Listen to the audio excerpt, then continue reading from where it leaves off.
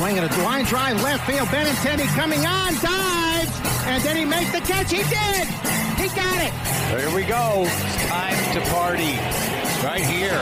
3-2. High, he crushed it. It's a grand slam. Swing and a miss. Thankfully, it's over.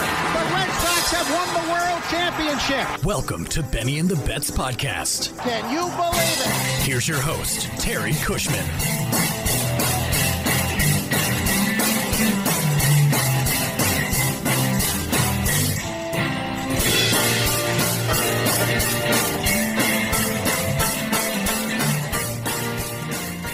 Hello everyone, Terry Cushman coming to you with another bonus segment of the Benny and the Bets podcast.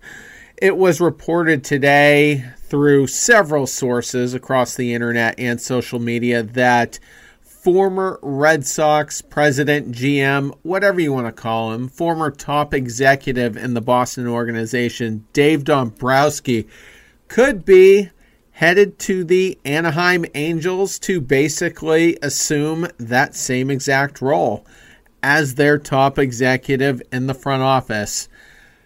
That's hilarious. It's hilarious for a number of reasons. Number one, Dave Dombrowski has a tendency of showing up to organizations, granted having some success, but by the end of it, leaving the organization as a dumpster fire and then moving on. What makes this extra hilarious is that the Angels are already a dumpster fire. Every year I talk about the three worst teams in Major League Baseball, not necessarily the worst teams, but the worst organizations. And for the last few years, to me, that's been the Mets, the Marlins, and the Angels. Now, I'm willing to move the Marlins out of there because they do have new ownership, a new front office, and they're actually not far away from competing. So I'm going to switch the Marlins out with the Texas Rangers this year, who just are an absolute dumpster fire, make terrible decisions, whatnot.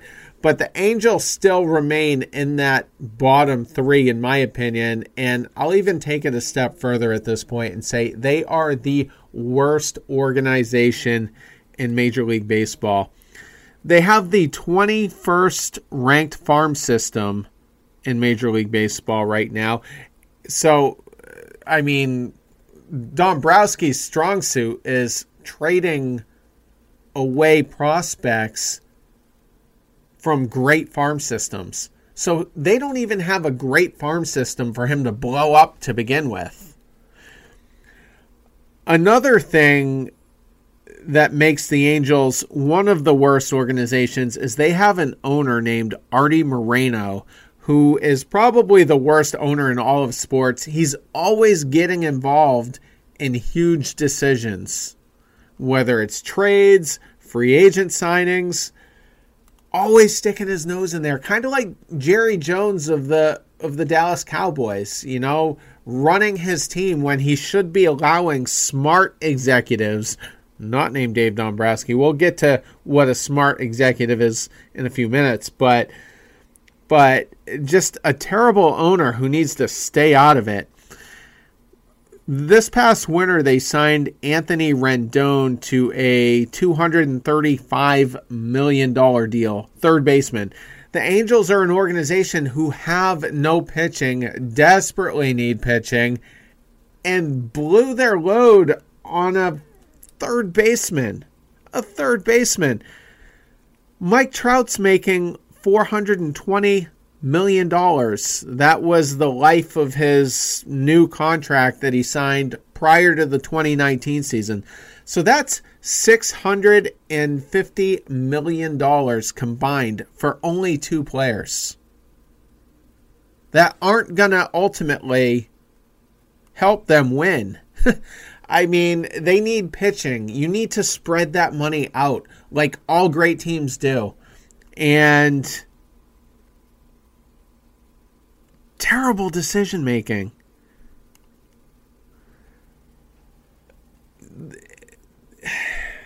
See, I'm almost at a loss for words right now. This is how bad this team is. The Angels have not won a single playoff game in the Mike Trout era.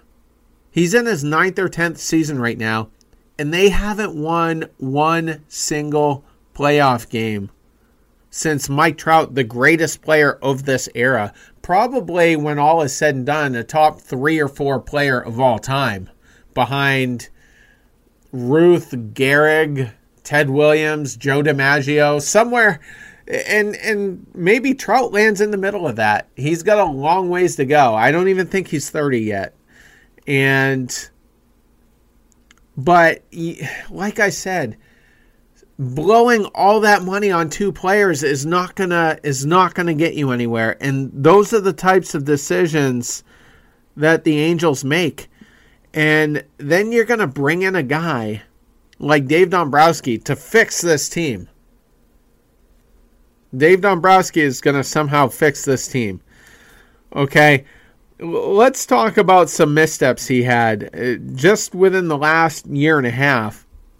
Chris Sale had all the red flags a pitcher could have just prior to signing a long-term extension. He had shoulder problems in 2018. He breaks down. He broke down at halfway through the few seasons prior. Was just absolute garbage in the 2017 playoffs. Couldn't get the White Sox into the playoffs a few years prior to that. They're kind of, in the past, have been a dumpster fire organization, so not all Chris Sale's fault. But he still broke down over the second halves of those seasons and had all the red flags in the world, but Dombrowski still signed him to a 5-year extension, which didn't start until 2020. That's the other disgusting thing about this. Sale had an option for 2019, so they had the luxury of watching him pitch that season just to make sure he was recovered from 2018. Then, lo and behold, he gets shut down in August. Shocker. Has elbow issues. Gets shut down for the season, and then he had to go to Dr. Andrews for a consultation to see if he needed Tommy John.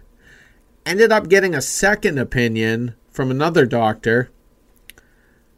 Apparently, they didn't recommend Tommy John, but by the end of spring training, the first spring training of 2020, he has Tommy John. The Red Sox could have done so much with that money and avoided that whole catastrophe. On a much more smaller scale, Nathan Eovaldi, another guy with tons of red flags, injury history. He didn't even have the performance pedigree that Chris Sale had. Never at any point in Nathan Eovaldi's career has he been a stud, but still gets a 4-year deal, $17 million a year. And then wait for it, shocker, had to have elbow surgery months after signing that deal. Now it was minor, it was supposed to be a 6 to 8 week recovery. It ended up being more like a 12-week recovery. And then he pitched like crap when he came back. Pitched fine this year for the most part. Went on the DL anyway with a calf issue. Nathan Eovaldi is not a durable guy. And it was insanely stupid for Dombrowski to sign those deals. Those are low IQ moves. That money could have been put to better use somewhere else. Maybe we're not even a last place team this season if those deals don't get made. Either way, we're not in the playoffs this season. We didn't make the playoffs last season. Dave Dombrowski got fired. Let's talk about if Dave Dombrowski didn't get fired. This is all hypothetical, but Mookie Betts probably does not get traded if Dave Dombrowski is still the GM of the Boston Red Sox. If Mookie Betts doesn't get traded, you still have David Price, so you got to deal with the bad performance. You have to deal with the hissy fits that he tends to have every year. And 2 more years of a painful contract. David Price is still here if Dombrowski isn't fired. So if Dombrowski's still here, Mookie's still here, David Price is still here, that means you never traded for Alex Verdugo. That means you don't have Jeter Downs or Connor Wong. This team would be so screwed going forward with Dombrowski. Here's how bad he left Detroit. He left there in 2015. This is their 6th straight season with a losing record. 6th straight season. Now, they have called up some of their top prospects. They're probably in a position to spend money. Maybe they'll at least have a winning record next year. A game or 2 over 500 at the least. But if they don't, if that does not happen, if some of these prospects just don't come out of the gates being very productive, pitching extremely well, then that's the 7th straight season, which means the Detroit Tigers will have missed the playoffs for a better part of a decade because Dave Dombrowski is a terrible general manager. I mean, and here's another thing. If Dombrowski was here, the Mookie trade doesn't happen, and Price is still here, like I said, he probably would have sought to improve the team somehow. And what if that was via trades? Who is he trading? Tanner Houck, who has pitched 2 games in his career so far, both scoreless innings, very Chris Sale-esque so far. If you watch the pitching ninja thing that gets plastered all over social media. Does he trade Bobby Dahlbeck to improve the team? I mean, that's his big play, making trades, making farm systems weaker. So there's no good reason for a team like the Angels to bring in a guy like Dombrowski. The Orioles, once they fired Dan Duquette a few years ago, they brought in Mike Elias from the Houston Astros organization, who was part of building that team into the juggernaut that it was. Now, that's over, apparently, as of this year. They're probably going to make the playoffs, but they're not the same team they've been. But Elias was a part of making that team as great as it was under Jeffrey Luhnow. The Orioles made a good move there. They hired a smart baseball guy. The Astros, once they were forced to fire Jeffrey Luhnow as a result of, trash can gate, they went to the Tampa Bay Rays organization and got James Click. I don't know much about him, but he was a part of a very brilliant front office. And they have an executive now making their decisions that came from a front office that makes a ton of great decisions in Tampa. So good for Houston. The Red Sox, after they fired Dave Dombrowski, they went to Tampa. Now, this was before Houston. So Houston didn't have a shot at Chaim Bloom because we had hired him 3 or 4 months before. But the Red Sox went to an organization, just like Houston did, that's known for, turning out smart executives, for pumping those guys out. And that's what smart organizations do. The Anaheim Angels, their method is to apparently hire a 64-year-old retread of an executive that's going to walk into their organization with a 1990s, early 2000s mindset and try to improve it. And it's going to blow up in their face. It's going to blow up in their face. And yeah, they have one of the greatest baseball players of all time in Mike Trout.